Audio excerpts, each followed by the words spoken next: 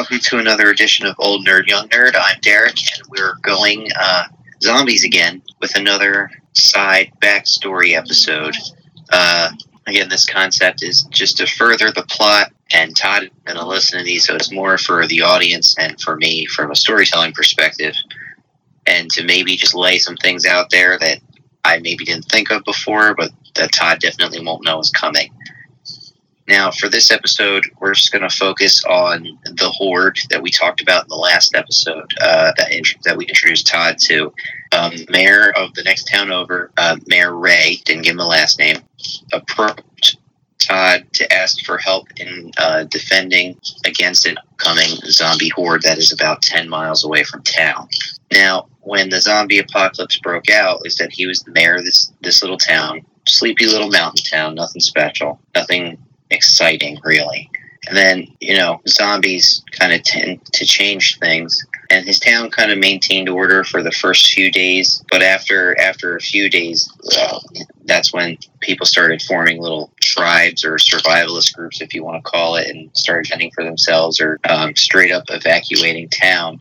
And after this went on for a week or so, he was finally able to get the police officers of the town all behind him and a bunch of locals he knew. And with that force, he really took control and got a firmer hold of the town, started meeting with the survivalist groups and convincing them to join the town again and be a united front. Now, of course, he lost some people on the way.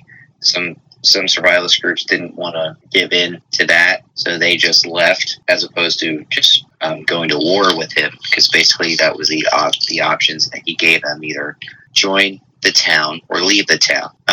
Now, he was able to really get this moving, the unity aspect of it, when he, by chance, discovered the Horde. He was out for a drive looking for supplies and making sure that the area was kind of clear, scouting him and a couple of the local police officers, when they stumbled across it. And they thought it was a bit odd. They just saw one day there was by the woods some zombies. I say some, it was more like several dozen. And then over the course of a few days, several dozen became several hundred, and several hundred became several thousand. And it was with this fuel and this proof that he was able to really convince everybody in the town that it was for their best interest to be a town, to be one united camp. And that's when he also got the idea that he needs more bodies, more people, more resources. And that's when also, around the same time, he heard about Todd's incursion into his town, about the pharmacy store manager getting out and leaving, about them being followed for a certain amount of time and trying to ambush the guy following them. So he thought he would track down this other group of survivors who clearly have some form of skill and recruit them to his side if he could. And of course, he didn't meet Todd. He met Jake, the camp owner.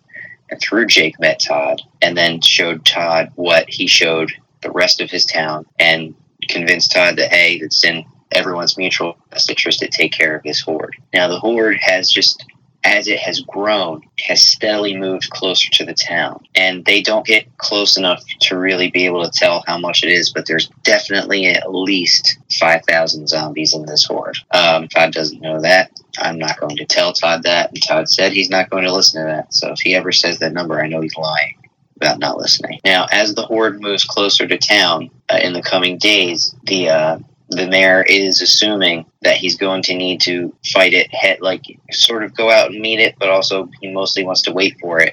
And now Todd sort of confirmed that for him, that they need to do also a preemptive attack. And as Todd left him, he started trying to organize his people into small, I don't want to say armies, but armies to fight zombies on the three fronts they talked about, while also defending the town. And mostly it's going to be the police force. Most of the townsfolk, there are a few hunters, but most people don't want to go out of the town to fight, and B, aren't capable or skilled enough to do it. So they will be staying back to reinforce the town as needed in the upcoming week or so before they assume the Horde will get there. Now, they have eyes on the Horde constantly because they're always afraid it'll start moving faster than it has been, but it really hasn't moved as quickly as they first feared it would. And nobody nobody knows why. All these zombies seem to just be gathering and slowly expanding, but mostly milling about. It's as if they're waiting for something, but they don't think they're intelligent enough to be waiting for something, if that makes sense. Now, the closest they ever got was within a half mile of the horde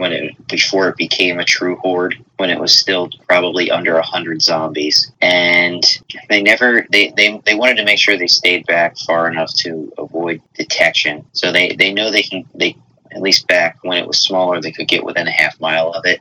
Now that it's larger, they don't go within a mile of it. And the logic there, of course, is that they don't want to preemptively provoke the horde moving to the town any faster than it needs to, but they still want to gather intelligence. Now, they don't really know much about zombies. They haven't tried to capture any zombies. They haven't really encountered too many zombies within their town, other than a few of people who had passed away since. They didn't have that many people just rise up. Most of the town's problems have been from humans being selfish, which is expected. So the town really does need Todd, and I believe Todd needs the town, but we'll see what he does. That's pretty much all I have for this. Make sure to follow us on Facebook, Instagram, and Twitter under Old Nerd Young Nerd. Listen to us on all major podcasting sites under Old Nerd Young Nerd. And stay tuned for the next episode where Todd will try to convince the rest of his campers that they need to help this other town to preemptively help themselves. So we'll see what happens with that. Thanks for listening.